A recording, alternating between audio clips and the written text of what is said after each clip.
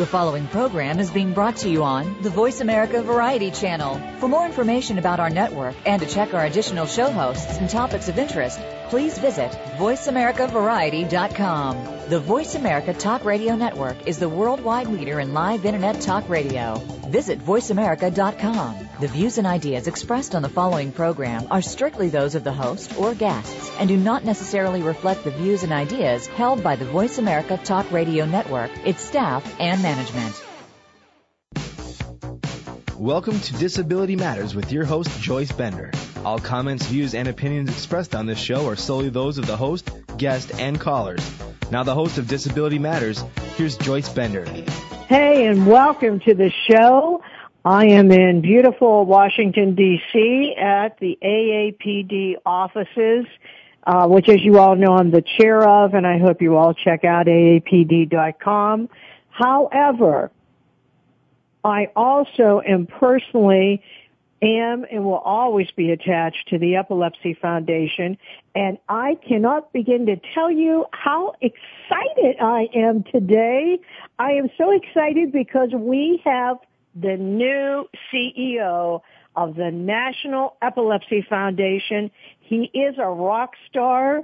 He is wonderful. He is dedicated. You wait till you see what happens at the foundation. Welcome to the show, Phil Gattone. Thank you, Joyce. It's great to be with you, and I have to say that it's an honor to know you and work with you, not only because you've helped the Epilepsy Foundation for so many years, but also because, as you know, epilepsy impacts people with many different disabilities, and your role as chair of AAPD and the work that they do is so remarkable, and I just want to tell you it's an honor to know you. Oh, Phil, well, the feeling is mutual. But for our listeners across the country, I'm sure they're going to want to know why you first became involved with the world of epilepsy, because may I say to all of you, it is so awesome to have the first CEO that I've known that had a direct connection to epilepsy. Just so you know that, because I've been involved, he is the very first CEO that had a direct connection. So why don't you tell everyone about that, Phil? Well, our world changed April 11th, 1991, changed forever when our son Philip had his first seizure, and that's really how we began to learn about epilepsy. We really didn't know much about it, but when he was 4, we found him in his bedroom having a seizure, and that seizure lasted an extraordinarily long time, and we were very frightened and called the paramedics, and he went into the hospital and stayed in the intensive care unit for several days, and we came home really uncertain about his future, and as he went through the journey that he went through, we as his parents went through a journey as well of understanding epilepsy and understanding that we could play a role in helping to make a difference in this mission. And so that's where it all started. And to think that all of this has translated into this new level of service that I get to participate in is really, really the honor of my professional life. Isn't it amazing? You know, what you and I have in common, Phil, is one seizure, where, as you know, I almost died, but changed my life to take me to being the CEO of Bender Consulting Services. Your son's seizure took you to this new position as CEO of the National Epilepsy Foundation. How about that? Yeah, it's really remarkable, and I've met so many wonderful people along the way who are every bit as caring and compassionate as anyone would ever meet, and they really inspired me to continue to serve because, as you know, we are a family-led organization. We have people all over the network who have been touched by epilepsy, both on our staff level and our board of directors and volunteers.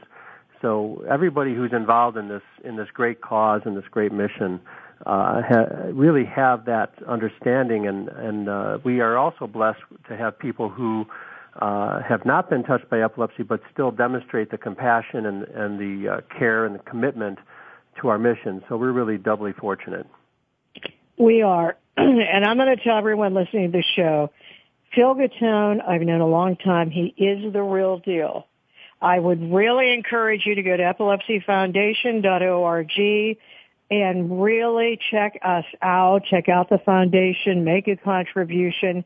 But, get to know Phil Gattone. You'll see what I mean. You'll see what I mean about being the real deal. Now, Phil, I know you had no idea what was happening with your son, Phil, when he was 4 years old. What did you and your wife, Jill, think when you first heard this diagnosis? Well, we were actually frightened because, especially because the doctors who are so talented, they really had no answers for us.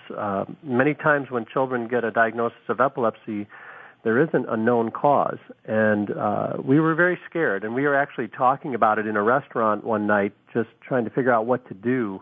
Because if you remember, in the early 90s, there was no internet, there was no, the technology wasn't quite as sophisticated as it is now. And we were looking in libraries for information, and we were talking about it at a restaurant, and a waitress came up to us, heard what we were saying, and she said, her neighbor ran an Epilepsy Foundation support group. And so we were so grateful for her speaking up and talking to us about that we attended the support group. And that night that we attended, there was an epilepsy nurse who was a guest speaker who was volunteering her time to talk about epilepsy, and we got connected to an epilepsy specialist soon afterward. And we consider ourselves very lucky to have been connected to good epilepsy care early. And my view, and I think the Foundation's view, is that people should not have to be lucky to find good care. So it's our job to really take the message out there and talk about it and get that connection made for families as quickly as possible. But we were really scared when we found out about the diagnosis, and it took a long time for us to gain some real understanding about what epilepsy is. Yes, and when Phil talked about going to the local group, there are affiliates. That would be, think of offices, local offices that help people that have epilepsy, like Phil ran it in Chicago, Judy Painter in Pittsburgh. I would encourage you to talk to these affiliates because just like Phil, it is so helpful to have a support system. And Phil, one thing I wanted to talk to you about, your son, Phil, is extremely successful today. But unlike you, many parents like to keep epilepsy a secret. They'll say to their child, don't tell anyone. Don't tell anyone you have this. Why do you think that is, and what is the stigma? Well, it's a great question, and I think really there's this stigma, and people may want to keep epilepsy a secret because there is so much misunderstanding. And I think misunderstanding really creates fear. And, we are going to change that at the Epilepsy Foundation. We are going to put together a public awareness campaign to educate people about what epilepsy is and to understand that epilepsy presents itself as a spectrum.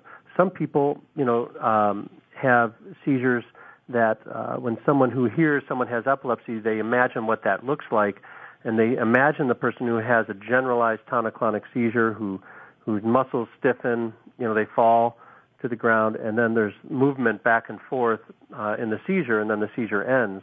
And for some, that is how a seizure manifests itself. They call that a generalized tonic-clonic seizure. It used to be called the grand mal seizure. And the misunderstanding and stigma, I think, is really created because people don't understand that epilepsy presents itself in so many different ways. There are very subtle seizures. There are behavioral changes that a person will experience. And so consequently, someone, if they're sitting in an office next to somebody and the person begins to stand up and begins to move their hands back and forth on a chair, or starts to walk around and touch somebody's clothes, or says something that doesn't make any sense that they typically would never say, a coworker may be concerned and not know what's happening because they don't understand that's a seizure. So I think it's so critically important to talk to your coworkers, to talk to your school, to talk to your friends and family so they understand what happens when you have a seizure, because I think that people will the more we talk about it, the more we get the word out and educate people, the more we'll be able to find that understanding and that acceptance that people with epilepsy absolutely deserve.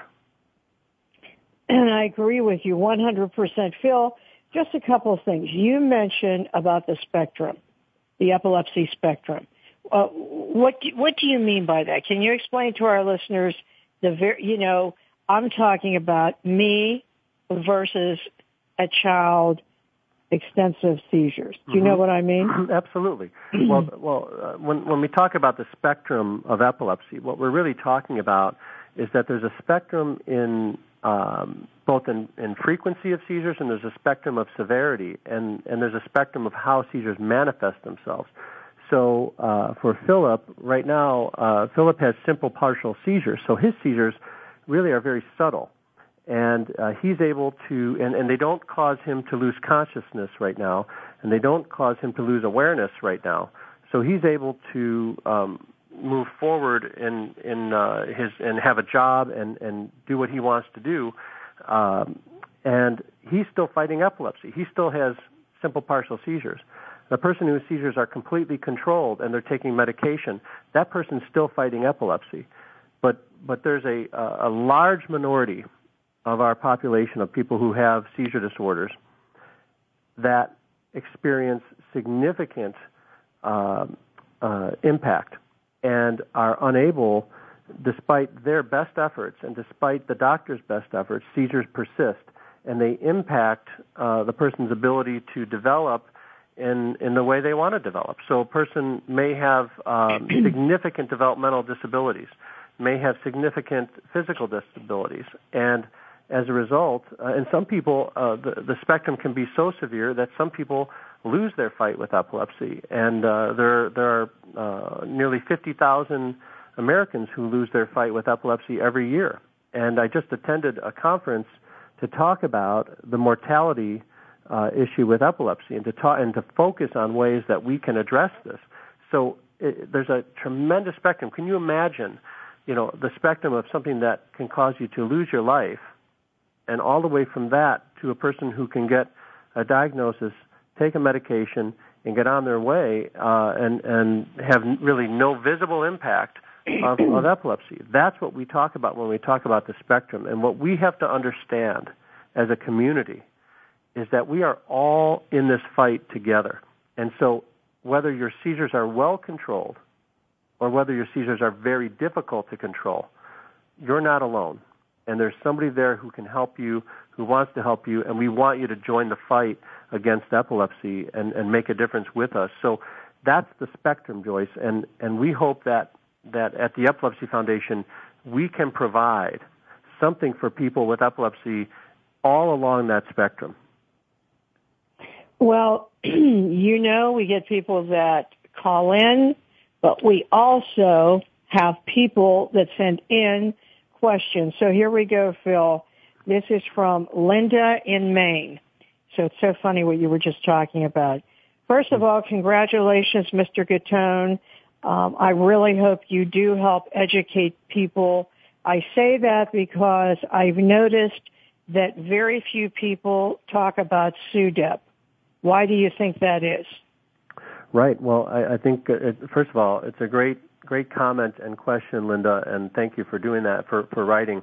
I'll tell you that I think that SUDEP is so infrequently discussed because doctors are, in some cases, reluctant to bring it up because it is rare, but at the same time, that can come off as paternalistic, and to me, it's the obligation of the Epilepsy Foundation and all people who are involved in the movement of epilepsy to educate, to provide the information to our families, all information possible, including the risk of SUDEP. SUDEP affects itself. SUDEP is part of the umbrella of the unfortunate consequence of death in epilepsy. SUDEP is a portion of that, and it's sudden unexplained death in epilepsy. And the number of people impacted by SUDEP is rare, but it happens. And so when I'm talking with a family who has experienced SUDEP, most often they're extremely angry because they hadn't heard about this from their doctor, and if they had heard about it, they felt they would have addressed it in some way, shape, or form. And so we're committed at the Epilepsy Foundation. We put an entire task group with national leaders, and it was a tremendous coalition of leaders, not only from the Epilepsy Foundation, but also from our partner organizations, SUDEP Aware, the Danny Didd Foundation, CURE, the Epilepsy Therapy Project, the Centers for Disease Control. We had a wonderful group of leaders, both volunteer and staff leaders, put together a SUDEP task group and a plan to address SUDEP, and that was really culminated in a conference that just occurred in Chicago this past weekend.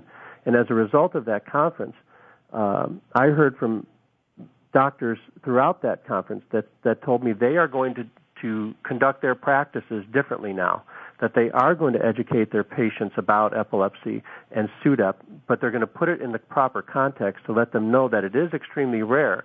But as caregivers and as individuals living with epilepsy, you deserve to know what the risks are, and then you can make an informed decision about how you want to address those risks. Right. And we will be talking about it. And I do know what she means, because to many people, just as Phil said, they've never heard about it. They don't know what it is. So although it is not common, people are upset when they didn't know about it and it happens, and I do understand that. Well, Phil, I've got to ask you this question. Actually, it's twofold. Number one, what did you think when it really hit you that I am the new CEO of the National Epilepsy Foundation? And part two, what do you hope to accomplish over the next few years? Well, when I heard that, when I really was told that, I just really thank God, because I just felt like this is an opportunity to really make a difference and serve in a new way. And it was especially gratifying to know that I'll be working with a team not only at our home office, who have been committed to our mission, but an entire network across the country of affiliate executives, local board leaders, local staff and volunteers who have been working so hard to make a difference for families. It's just such a privilege to work with these leaders in this way and to serve them. So it was really an overwhelming feeling. But what I intend to do is to really, my vision is that when someone finds out they have epilepsy, that the Epilepsy Foundation will be front of mind, that we will be their first choice for supportive care, that they will say, oh, okay, I know I have epilepsy, but I know there's a foundation out there for me. And I want to be that organization that is there for that person and that family. And I know that our network is prepared to grow with me in this cause, because they've already been doing the work. Our home office and our affiliate leaders have been doing the work for many, many years. And I want to be the first choice for people when they find out they have epilepsy and they need something and they want something from us, that they think of the Epilepsy Foundation. And I want to be able to be the first choice of our industry as a partner. I want to be a good partner to our industry, to the other organizations that have been involved with epilepsy care for a long time. And I want to be the first choice as an investment in a mission-based charitable cause. You said earlier, you can make a contribution. I really think that whether it's a monetary contribution or a contribution of time, any investment someone wants to make, I want them to look at the Epilepsy Foundation and say, that would be a great organization to volunteer for. And I see that already across the country, and I want to be able to help make that happen. And overall, Joyce, I really want to create an environment of caring support, of compassion for the individual needs of people living with epilepsy and those who care about them. I think that happens when we advocate, when we stand up with each other and say that we are not ashamed to have epilepsy, that we deserve answers and we deserve to be treated just like everyone deserves to be treated, with dignity and respect. And I want to do that. I want to provide that sense of relevance as an organization and engage our stakeholders in a variety of ways. So doing all of that, I think, is really going to get at the heart of what we want to accomplish, which is transforming that sense of fear that can overwhelm the strongest of us. When you find out you have epilepsy, I've seen the strongest people of great faith and great ability. They really are afraid when they find out they have epilepsy, and we want to transform that fear into a sense of empowerment. You know what, Phil? I think I have some people that can help you do that. I see we have a couple callers on the line. First caller, Art, go ahead. Just wanted to be the first to congratulate Phil and echo what you said, Joyce. I think it's critically important for a voluntary health organization like ours and for the Epilepsy Foundation to have someone in this key position that has a real connection to the cause. And I think we all know there are lots of hired guns out there that are perfectly capable of running an organization of that size and scope, but I think that's critically important. The second thing that I would like to both compliment Phil on and the organization is that being the executive director here of Heart of Wisconsin, I'm Phil's former neighbor here to the north in Madison, Wisconsin. And I am just gratified, and I think there's a lot of excitement in our network because someone who has that experience of working at the local level where the rubber meets the road is now going to be guiding the national organization. And I think that's a great thing for our organization at this point in time as well. Isn't that awesome? I know. I agree with you, Art. Phil, go ahead. I just wanted to say thanks, Art, for calling in and tell you that for those who are listening, that Art is a leader in Wisconsin and across the nationwide network, serving as the chair of our management operations team, which is a nationwide leadership team, and Art is the chair of that team. So he not only is a leader in Wisconsin, but across the country, and he's doing a remarkable job in Wisconsin, both with his colleagues Lou and Doris, and they're serving more people than ever in Wisconsin, really because of that leadership. And that leads me to one brief question, and I'll kind of pose this to both of you.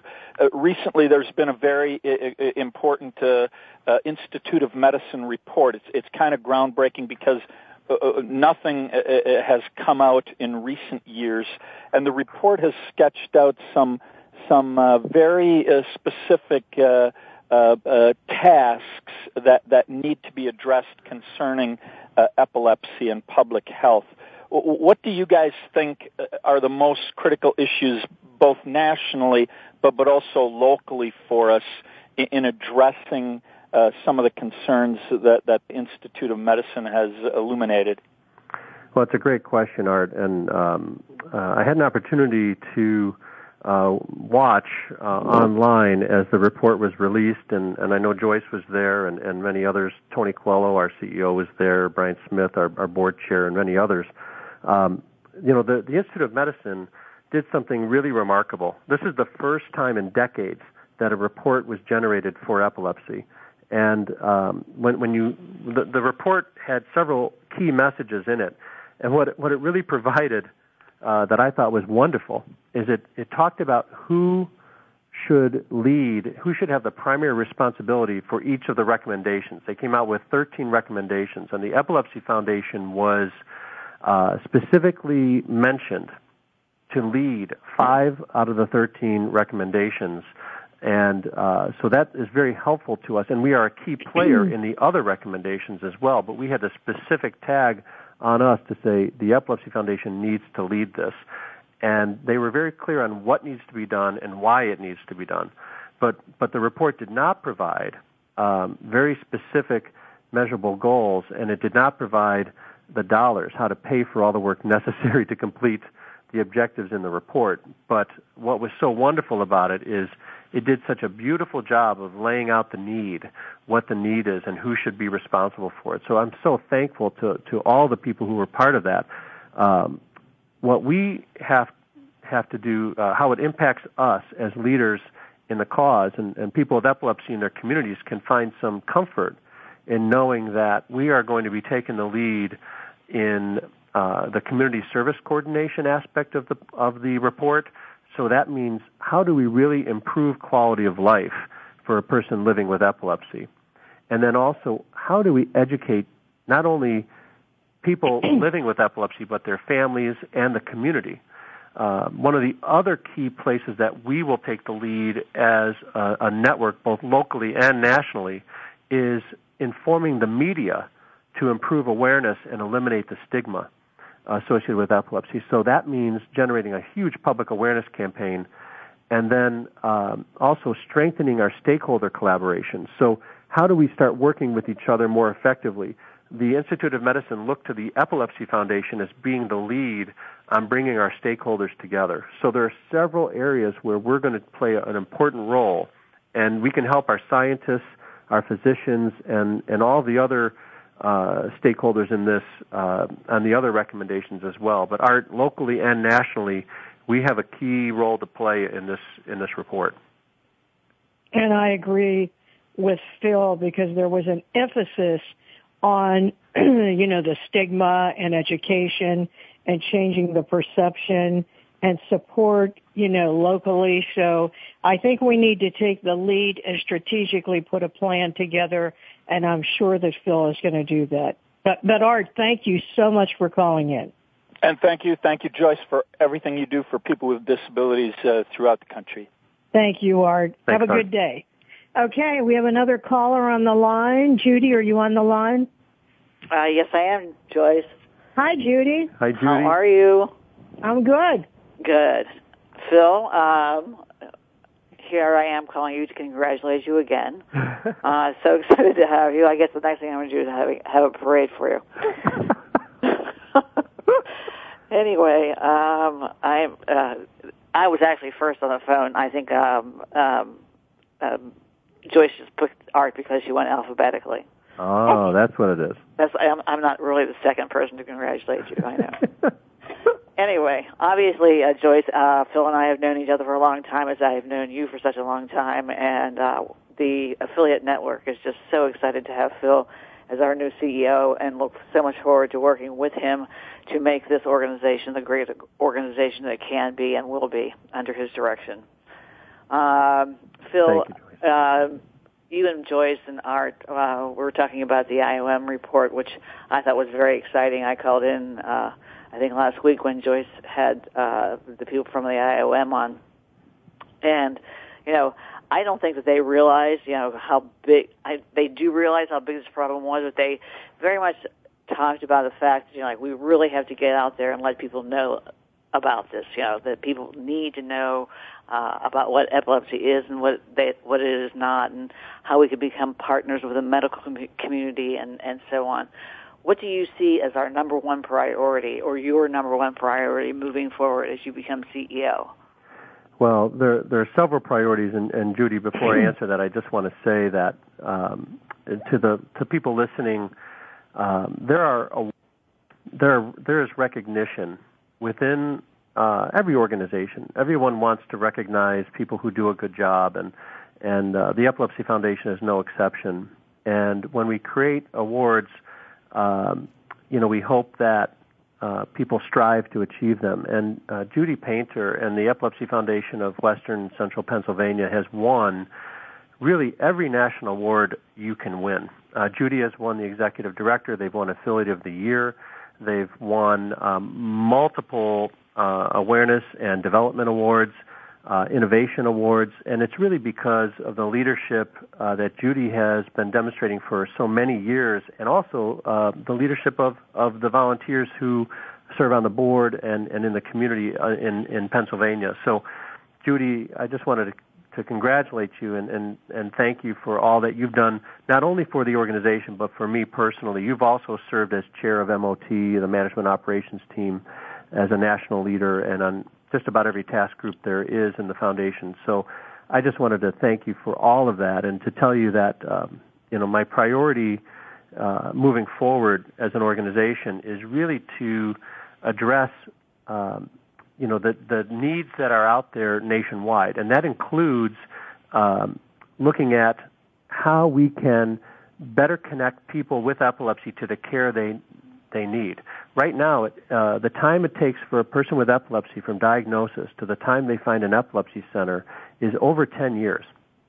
And to anybody who is in the cause and has been part of this, they know that, and the frustration they feel is really a tremendous burden, because when you see somebody who is impacted and you know that if they were to have seen a doctor, within the first year or two, they may have been able to stop the seizures that were impacting them, and yet here they are several years later calling us saying, we don't really know where to go or what to do. Can you help us? So one of my priorities is to raise awareness, to let people know that there is a place they can go to get connected to better care, and that's the Epilepsy Foundation. So you can call Judy. If you're in Pennsylvania and you're in Pittsburgh area, you can call Judy, and her team will connect you to the care that you need and deserve. And that's true really all over our nationwide network. So that's a priority for me, to give people to connect people to the care that they need, clinical care. The other priority. Excuse me, I hate to interrupt you there, Phil, but I see we have other callers on the line. And before I let Judy go, who in my opinion is the best of the best, it is an honor for me to serve with Judy on the Epilepsy Foundation of Western and Central Pennsylvania in Pittsburgh, and she is one of the hardest workers I've ever met. But Phil, I want you to tell Judy what your offer was contingent upon. Must be getting along with Judy. No. I'm kidding. Was it something that involved hockey, Joyce? No. Remind me. Mardi Gras. Oh, of course. I have to come to Pittsburgh in February. Oh, well. And I would love to do that. It's a guarantee. I'll be there. Okay, Judy. Judy, you heard that. And bring Jill. Oh, of course. Okay, thanks. Thank you, I'll talk Judy. to you soon. Take care. I'm glad to see that branding and awareness is number one. Bye-bye. Absolutely. Bye-bye. Bye-bye. I think we have another caller on the line. Tony, are you on the line? I sure am. That was a nice tribute to Judy and well-deserved, Phil. So thank you. Yep. It's nice to be on the call and to Excuse me, this is the Honorable Tony Quello, author of the Americans with Disabilities Act and interim CEO of the Epilepsy Foundation. Go ahead, Tony. Well, it's a great pleasure to be on the line to publicly congratulate Phil on becoming the new president and CEO of the Epilepsy Foundation. I'm excited for him, but particularly excited for those of us who have epilepsy, because Phil's going to be an outstanding leader. So I'm really excited for him and for us, because that's what it's all about. So I'm thrilled for all of us that Phil has agreed to become our new CEO. So it's going to be exciting. I've told people, Phil, that not only is it great that you're going to be the new CEO, but we expect you to be in that position for many, many years. And that's what we need, is to have somebody who's committed not only to make a difference, but committed to be with the organization for a long time. That's what will make this organization strong and even better than it has been. So I'm thank you, Tony. About that. I have to tell you that there's really only one person, I think, in the country who could have taken the reins of the organization when we needed that, and that was you. And the values that you bring forward are really reflected in the stability that you brought, the value of partnership, the value of trust. Those values really resonated with our leaders across the network, and we needed that at that time, and you delivered and exceeded everybody's hopes. And so this most recent service that you've provided to the organization is most appreciated, but it's really just a reflection of what you've done for many years for people with epilepsy. Joyce, my son, many others are inspired because of your example. So, and you know that, but I think it's important once in a while to be reminded that the impact we make is not so much only the major achievements that we bring to the cause, as you have done with the Americans with Disabilities Act and the Amendments Act, but also in the day-to-day work that is done not only at our home office but across the network. Those days when we're holding someone's hand because they're at the worst part of their entire treatment in their journey of epilepsy, to the time when we're able to celebrate with families when they achieve something that they've been wanting to achieve for a long time. Maybe it's seizure freedom, maybe it's a graduation, maybe it's a job.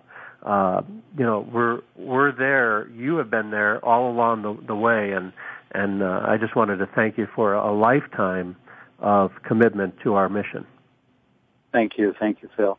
I also want to just address something very quickly that is happening. I'm really pleased to be a part of it and strategizing to make it happen, but Joyce knows this, is that it looks like the week of July 23rd, we'll have a treaty on the Senate floor. We're trying to get the votes organized right now. It looks good. That we'll have the treaty to have the ADA confirmed as a treaty that will be adopted that'll throughout the whole world. Wow. But we will be a signatory to that. But we hopefully will have the 67 votes needed in the Senate to get that ratified. But it looks very good. I was just talking about 10 minutes ago to Senator Dick Durbin and Senator John McCain, who are the co-leads to that for us in the Senate. And we're putting together the votes, and we'll bring it up on the Senate floor the week of the 23rd of July. Senator Reid has agreed to bring it up, assuming that we have the votes, and it's looking good. So we're excited about that, but that tells you what is exciting to me is that the Epilepsy Foundation led the effort for the ADA Amendments Act. We have 52 countries throughout the world who have adopted the ADA, and now we're making it into a treaty, and we'll hopefully get that done. And so the impact of this foundation, not only here in the United States but throughout the world, is tremendous. And you, on July the 9th, will become the president and CEO of a foundation that has a worldwide influence, impact. And those of us with epilepsy have had an impact throughout the world, and we now look to you for the leadership to help us retain that leadership worldwide, and to make sure that those of us with epilepsy here in the United States continue to reach out to individuals all over this country to make sure that we have that access that you talked about with Judy, that it doesn't take 10 years for us to be able to get the attention and care that we need, that it can be done more rapidly through the foundation that we have. And we can do it with the leadership provided by people like you and Joyce and Brian and others, that we can grow and succeed even more so than we've done in the past. So I congratulate you and proud of what you've done and what you, I know, will do over the next at least 10 years. So I'm excited for you. Thank you, Tony. Thanks, Joyce? Jenny, for calling in. Thank you so much. No problem at all. Thank you very much. Bye-bye. Bye-bye. Bye-bye. You know what, Phil? This is how well-liked you are. We're running out of time. So I have to make a special request. November we always celebrate Epilepsy Month by having leaders like Tony and different people on. So we are going to have you back on in November. Now, can you agree to that? Thank you, of course. Thank you. That would be an honor. I told you how good he is. This would happen. I'm not surprised this happened. But, Phil, before I go, do you have a message you would like to leave with our listeners? Well, the message I would leave is simple. It's that there is hope. There is always hope. There is a place you can find the hope you need. You can find the support and the inspiration and the hope at the Epilepsy Foundation. You are not alone, and we're here for you. If you have epilepsy, call us. If you have trouble reaching somebody, call me. Find me. I will help you. And that's how our whole organization feels, that we're here to help you today and tomorrow.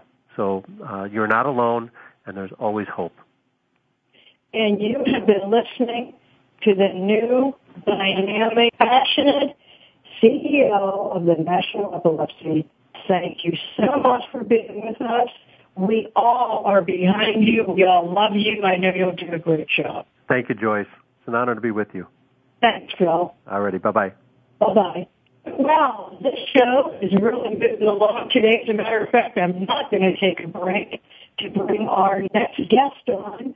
With AT&T, with the Associate Director of Disability and Mature Marketing from a company, AT&T, dedicated to quality of life for Americans with disabilities, obvious by them being on this show throughout June. Avalyn Jackson, welcome to the show. Hey, Joyce. Thanks so much for having me. I'm excited to be with you today. Well, I'm excited to have you on the show today.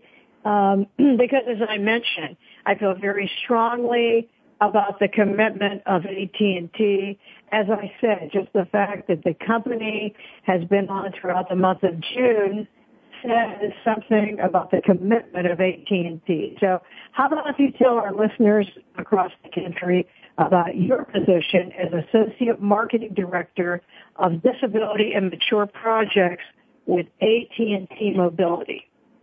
Okay, sure. Well, I have two roles within the company, and the first one, as you mentioned, is I'm the Associate Marketing Director for the Disability and Mature Products, and secondly, I am also the chairperson or chairwoman for the AT&T Advisory Panel on Access and Aging. So in my marketing role, I'm responsible for marketing for the products that we develop specifically for our customers that have a disability or in the mature segment. And when I say mature segment, I'm really talking about those that are 65 years or older. And so a couple of examples of these products or services that fall into my realm of responsibility would be like our easy-to-use devices, which offer an option of an easy-to-use menu that's not icon-based, but rather in a list format, so that instead of an envelope that you see on a screen as an icon, it actually would say text message so that you would know it's your text message mailbox. Another example of these products would be our AT&T TAP plans, which are text accessibility plans, and they are our data and text-only plans that we specifically developed to address the needs of our customer base that would not use our voice plans as a made mode of communication, but rather prefer to communicate by data and text only. And then in my second role as chair of the AT&T Advisory Panel on Access and Aging, which, again, we call APA, they provide AT&T recommendations across all of our business units with regards to the disability community and the aging segment. And the panel consists of what I basically consider 15 external panelists within the disability community, and then we have about 30 internal AT&T employees that attend the meetings, every meeting, and we have representatives from all divisions. Excuse me, Avalyn. If you could just hold on. I don't know what it is, but our studio is hearing some type of interference. So we'll be right back with you, listeners. We're going to have Avalyn call back in because Lord knows we want everyone to hear what AT&T has to say. Okay. We'll be right back. Okay. Ask the experts. Call toll-free right now, 1-866-472-5787. And ask our All-Star team to answer your question. That's 1-866-472-5787. Thank you for calling. VoiceAmerica.com. Hi, I'm Greg Grunberg from the TV show Heroes. One of my personal heroes is my son, who, like more than 3 million Americans, has epilepsy. When someone with epilepsy is having a seizure, their brain is temporarily producing more electricity than their body can handle. They can shake or stare or fall down. They can also even briefly lose consciousness. If you see someone having a seizure, please make sure they're comfortable and safe. And within a few minutes or less, the electrical overload will stop and they will be okay. To learn more, visit epilepsyfoundation.org. Thank you. Racism, healing, oneness of humankind. It is time to join millions of people all over the world who openly talk about racial healing. Some of us are not sure how to tread when discussing race and culture. Until now. Tune in to A Safe Place to Talk About Race with host Sharon E. Davis. Engage with experts and notables. Have a question but are not sure how to ask it? Test it out with our show.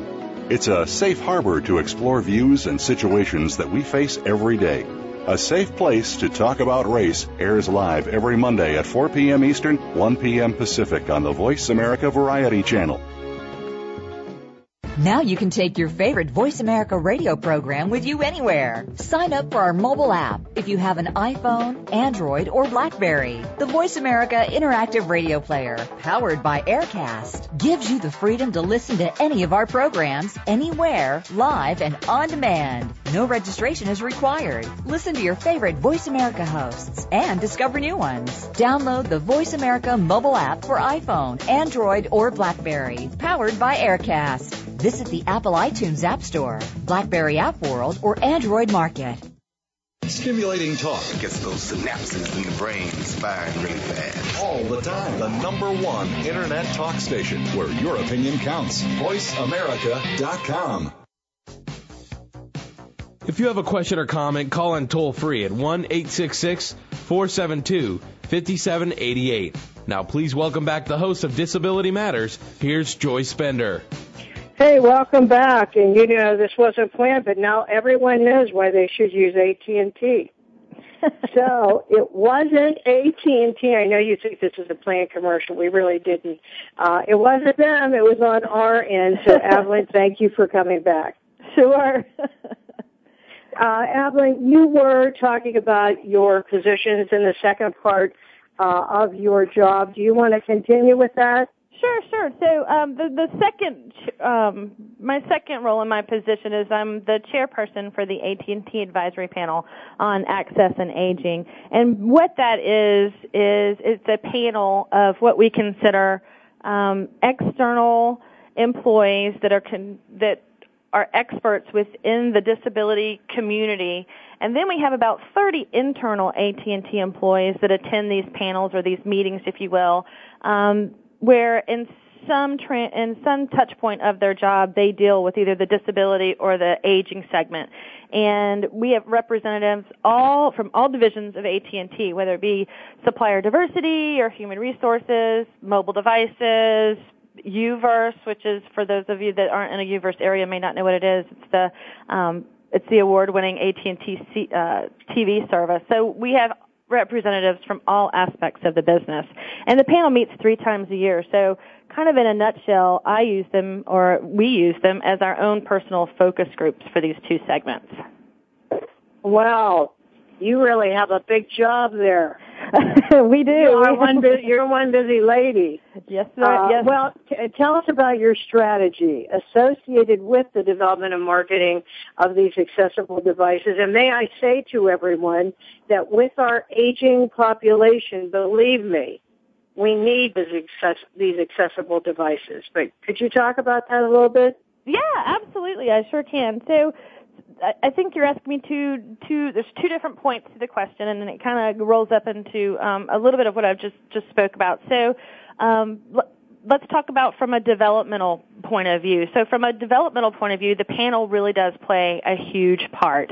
And as I had said, they are our own personal focus group. So when we meet with these folks 3 times a year, we have our different internal groups present either ideas, new products and services they're looking to roll out, or even how to repurpose or expand our current offerings so that we can better serve these 2 segments. And then once we get their feedback, we use that information to improve on our offerings. And then from a marketing perspective, again, from working with the panel and working with these groups, and just to kind of give you an idea of some of the representation that I have on the panel, we've got, the National Council on Independent Living, we have National Hispanic Council on Aging, Deaf Youth USA, American Foundation for the Blind, Telecommunications for the Deaf and Hard of Hearing. So we have folks that are ingrained within these communities on this panel that gives us the feedback.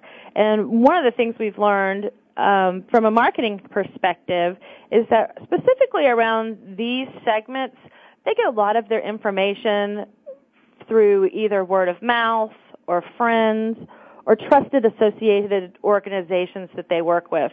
Basically, obviously just people they trust to get the right information. So we try to partner with these groups to help us spread the word about our specific products and services. So one of the earliest examples that I can think of was, and I don't know how many people have been around and know a lot about the telecommunications industry, but not until the iPhone first launched way back in I think it was 2007, was there really a smartphone boom, if you will. There really weren't that many smartphone devices that actually did a lot of data and text communications at that time. But around then, when the iPhone launched, we started getting a lot of feedback from our deaf customers that we needed to start offering the data and text-only plans for our customers. So we worked with TDI, as I'd mentioned before, because they're on our panel, and we held some focus groups, and we got the feedback that we needed to offer a suite of these data and text-only rate plans to be able to accommodate these new handsets that were coming out, because people were moving away from the use of TTY to text-based communication.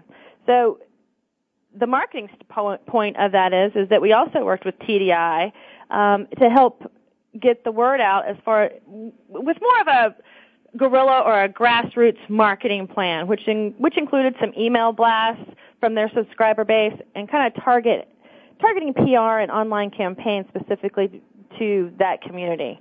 One of the other marketing campaigns and information that we got from the panel was from going to conventions and being out in the community. I was getting a lot of feedback of, we really would like a cheaper plan. We don't want to spend the $39.99 for 450 minutes because we don't talk 450 minutes. We want, 200 minutes, and we're willing to pay, a little bit less. So we developed a $29.99 rate plan with 200 minutes specifically for the senior community. And again, when I say it's the AT&T Senior Nation plan, but it's really for folks that are 65 years or older that said, we're just going to make one quick call. We just want to use it just in case of emergency, and we don't want to have to spend the big bucks to do it. So again, we, partnered with some nonprofit organizations like Oasis and SeniorNet and brought this rate plan out into the community, as well as we developed a senior cell phone training class to help us get the word out. But we didn't restrict it just to people that were using AT&T products. We kind of said, hey, if you want to learn how to use your phone, bring it in. We don't care who you're with, and we'll teach you how to use it. So wow, that's kind of some of the, the grassroots marketing development stuff that we've been doing around here lately. Wow, that is awesome. Well, as a matter of fact, Avalyn, because we had this interference on the line, although AT&T was only going to be on throughout the month of June, next month we're celebrating ADA month, where we're going to have Senator Harkin and Tony and John Berry, Director of OPM, and starting off with Becky Ogle, who is known as a civil rights leader in the disability community. And, that sort of fits in. So I'm going to have you back on next week also. Oh, yeah, that would be great. So, continuing on with your discussion, Avalyn, what would you say, look where you've moved to. If you had to give one example of what you think made you successful, what would it be? I would have to say the one thing that's probably made me successful in this position, and it's probably the same with other marketing positions, but I think since this community is so diverse, I think listening to the end consumer, and by listening to the consumers and the feedback that we're getting and trying to develop the products and services they're really asking for. So another example might be when the Android devices came out, and there's been such a huge explosion of the Android devices, the blind community was like, Avalyn, we can't use these cool new Android phones. Why can't there be something similar to the iPhone that's out there that already has accessibility features built in? So again, we had to go out and partner with a company called Code Factory and have them develop an application for us that we can load, or our customers actually can load on their Android devices so that they can use these Android devices. And we were able to do that in such a wonderful way because we give this app away for free to AT&T customers. All you got to do is have an Android device that's 2.1 or newer, and you can go to Google Play, which is the new Android market, and they can download this for free, and they are able to use all of the functionality of their Android device, where before they couldn't. And I obviously had no idea until the blind community was coming back to me and saying, we've got to figure something out here. So it was it's really just listening to the needs of the industry. Well, isn't that something that many people have not done? I would have to say that in my world of disability, if I hear a complaint, that's what it is. So good for you. But we're not done talking to you, Avalyn, because we're going to have you on the last segment of our show next week, because I just can't stand it when there's an interruption. But not only that, it's ADA month. It is ADA month. We'll be asking you some questions about that. And I just want to congratulate you for what you're doing and your success, and thank you for what you're doing to help all of us. Oh, no, Joyce, thanks so very much. It's been a real honor speaking with you. Well, we'll be speaking to you again. This is AT&T, a company that cares and that listens. Isn't that a good way to say it? A company that listens. We end every show with a quote from a famous civil rights leader. And today, because of our new CEO of the Epilepsy Foundation, that quote has to be from the Honorable Tony Coelho, who said, when you get a chance to take the podium, speak up. This is Joyce Bender, America's Voice, where disability matters, at voiceamerica.com. Talk to you next week.